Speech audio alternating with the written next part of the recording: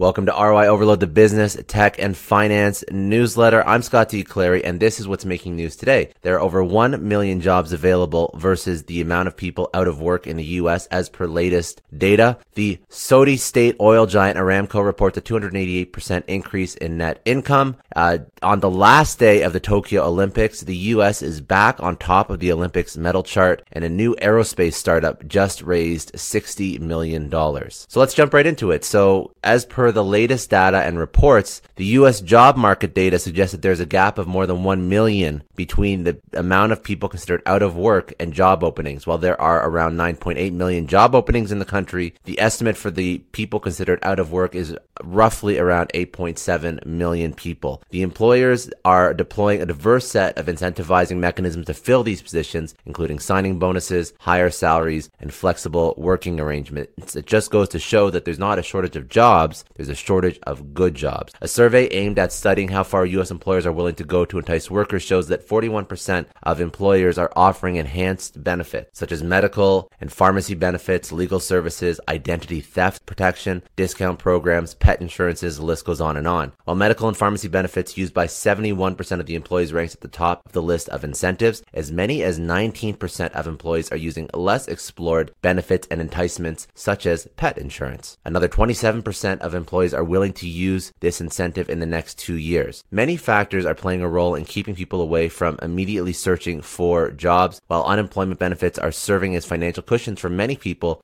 they're also concerned about childcare, the spread of the Delta COVID variant, amongst other things. In international news, the Saudi state oil giant Aramco reports a 288% increase in net income. In the second quarter of this year, Aramco's net income rose to $25.5 billion, while it maintained its dividend of $18.8 billion. Higher prices and a recovery in the worldwide demand for oil helped the Saudi state oil company achieve this phenomenal growth. The Q2 net income of Aramco even crossed the analyst's estimate of $24.7 billion. Overall, Aramco ended the first half of the year with a net income of $47.2 billion, more than double the $23.2 billion recorded in the first half of 2020. The company cited several factors as drivers for this growth, including the global easing of COVID-19 restrictions, vaccination campaigns, stimulus measures, and an increase in activity across key markets. Along with net income, Aramco saw an increase in free cash flow compared to the same period of the previous year. For instance, in Q2 of 2021, the free cash flow was $22.6 billion, a significant rise from the Q2 2020's $6.1 billion. Aramco had ended its first half of 2020 with a free cash flow of $21.1 billion, whereas this year it reached $40.9 billion. On the last day of the Tokyo Olympics, U.S. is back sitting in top spot for total Olympic medals. While the U.S. stood first with 39 gold medals and 113 total medals, China won 38 gold medals and a total of 88 medals. Japan, with 27 gold medals and 58 total medals, stood third. So U.S. first, China second, Japan third. The U.S. just overtook China in first spot, as up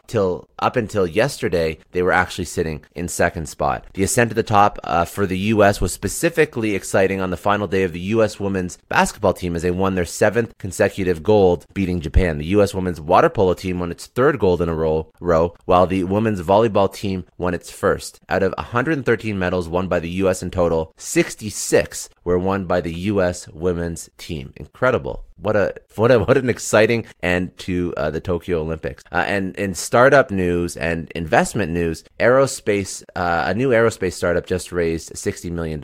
So the new aerospace company is called Hermes. It's based in Atlanta, and it received $60 million in funding from the U.S. Air Force to continue development of its reusable Mach 5 aircraft. The aircraft is named Quarterhouse. It will validate 2 technologies for Hermes. The first is its turbine-based combined cycle engine, and the second is its autonomous driving technology. Along with the funding, the U.S. Air Force Research Laboratory would also help the startup with logistical and technical support. If Hermes becomes successful in testing both the technologies, it would become the fastest reusable aircraft in the world. Hermes was founded in 2018, and since then, it has been backed by major government institutions such as NASA and the Air Force. The startup has managed to raise more than $76 million in funding to date. And a few other interesting things from around the web. WhatsApp will not be following Apple Apple, or rather WhatsApp's boss, Will Cathcart, has made it clear that he will not be adopting any surveillance system as has been done by Apple to combat the spread of child sex abuses. There was some concerns about whether or not the algorithm that could detect child sexual abuse and child pornography, obviously that's a great thing, but is it possible for Apple to just limit surveillance to those certain